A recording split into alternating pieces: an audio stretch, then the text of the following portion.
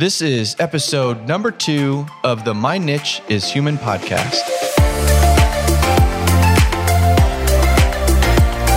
Hey guys, welcome back. Thank you for tuning in. This is going to be an episode with just me sharing my thoughts and ideas on the concept of imposter syndrome, because that is prime for putting yourself in a position to be rejected or, air quotes, found out. So if you look at the definition of imposter syndrome, it's to the extent that we are terrified of being found out as being a phony or a fraud, as to belittle all of our current achievements and to equate them all simply to luck. Now, I feel this is very relevant for anyone who may be in a relationship and not feeling like they're up to par, at a job that they're terrified of losing, or it's high stakes or highly competitive, or maybe they're looking to start a new project, be it art, podcasting, videoing, or simply sharing a post on social media on maybe a very specific topic.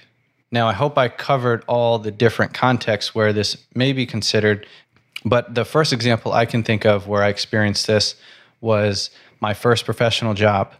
I was a robotics engineer for a robot company up in New England, and then I later went to work for Canon, the camera company, down in Virginia. And both were very competitive, high-stakes jobs. Basically, your weight or your value as an individual or as an employee was directly measured to what you knew as far as your technical expertise or aptitude. So if you could program this or write that algorithm or build this design or assembly, that was basically your ability to earn a paycheck. So everything was based on what you knew and how good you were at that. And I'm sure that's pretty consistent across other jobs, but this was what I felt. This was all I really knew. So with that said, being afraid of being found out or being afraid of being seen as not having the answer or not knowing was kind of inherent, at least to the companies I worked at. So the problem with that was it kind of stifled a couple things. One was asking questions because you're afraid of looking like you didn't know the answer. And two was taking risks, because if you took a risk and then you were wrong, they might assess, well, why'd you get this wrong? What courses did you study? What certificates do you have? Now, maybe they wouldn't have actually done that, but in my mind, that's kind of where it was going. If they found out that I didn't know what the impedance was of a certain wire, I remember I just used to think about all these crazy things that they might find me out for, then maybe I would get fired. So the way I kind of got over that was actually looking at the 5 different types of imposter syndrome. One that stands out to me is perfectionists.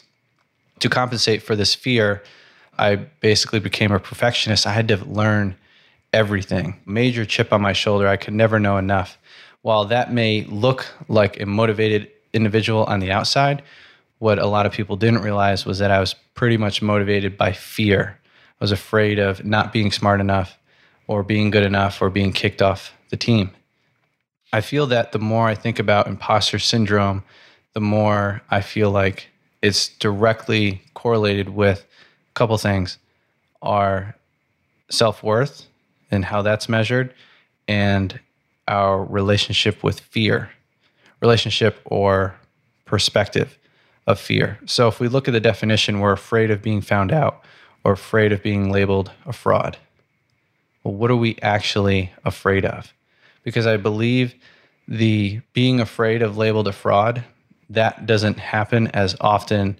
I'm sure it's real. I'm sure there are real situations like that, but it doesn't happen as often as there are people that have that feeling. So, Will Smith talks a lot about, you've seen a lot of quotes, but he had a really good one, something to that. He was going skydiving and he's terrified of skydiving. And as soon as he jumped, he was excited.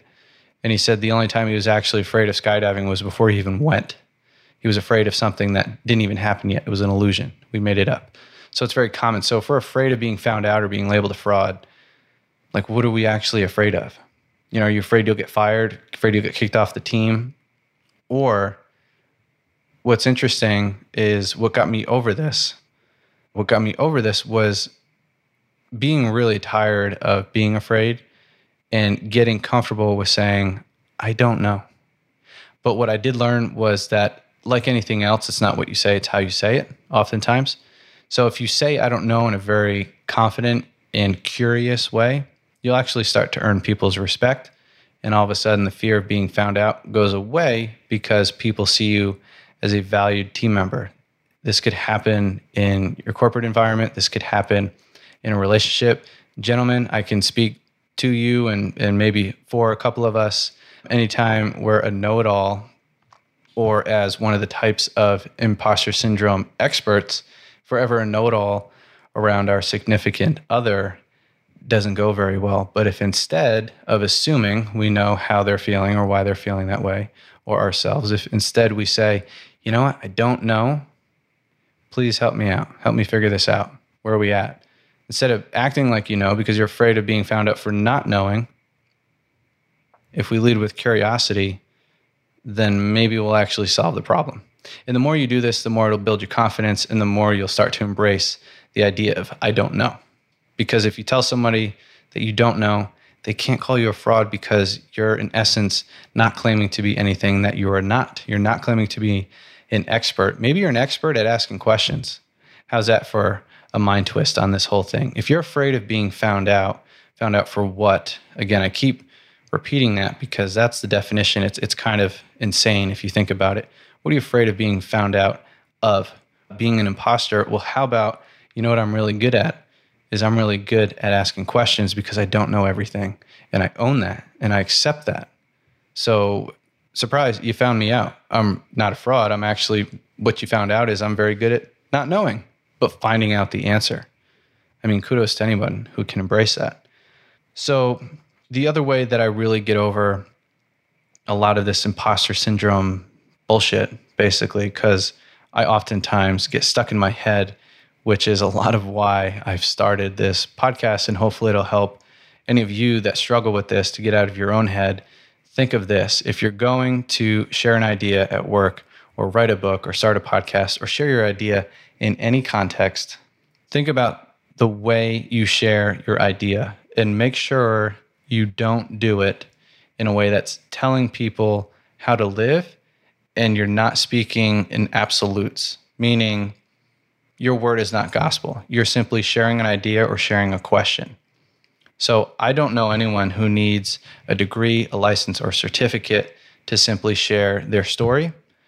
So if you think about it as sharing your perspective, sharing your ideas, your thoughts or beliefs, but doing it in a way where it helps you to kind of sort things out loud in an open forum, and it also stokes other people's thoughts on thinking there's potentially another way of doing things. So at the end of the day, if you're struggling with sharing your idea because you're afraid of being found out, just remember, not all of your ideas are your own. Not all of your inspiration is your own. Maybe a hard pill to swallow for some, but hear me out. Think of all the books you've read, all the movies you've watched, and all the advertising you've been exposed to. Whether we want to admit it or not, that is all influencing our thoughts and our perception of the world around us. But if we want to look at the positive side and think about all the people that have inspired us, all the public speaking, all the books, all the poems, all the art, just imagine if they let imposter syndrome get the best of them, because not all of those artists or presenters or speakers or humans were as credible as they are now. Imagine if they let that hold them back at the very beginning when they never took that first step. If they hadn't have done that, you may not have seen that painting or heard that song, and you wouldn't be as inspired as you are today, because your perspective of the world is a giant combination of all these influence that you've had around you. Now it's your turn to share your story, and I hope you do it real soon. Whew, damn. Thanks, guys, for making it all the way through the end of the episode. I always think of this outro as kind of like that that bonus scene at the end of like a superhero movie. Like, you're going to wait through the credits and kind of get that sneak peek. But to be perfectly honest, that was a little bit of a challenge because I am struggling with imposter syndrome right now. I get very stuck in my head, and putting myself out here on this podcast is the ultimate challenge, but I believe it's the ultimate solution, at least for me. So if you can relate, if you have any thoughts or ideas or feedback on anything that was talked about in the episode, if you want to show some love, drop a screenshot of this episode in your story, tag me in it, and I'll definitely hit you up and we'll keep the conversation going. Love you guys. Talk to you soon. Take care.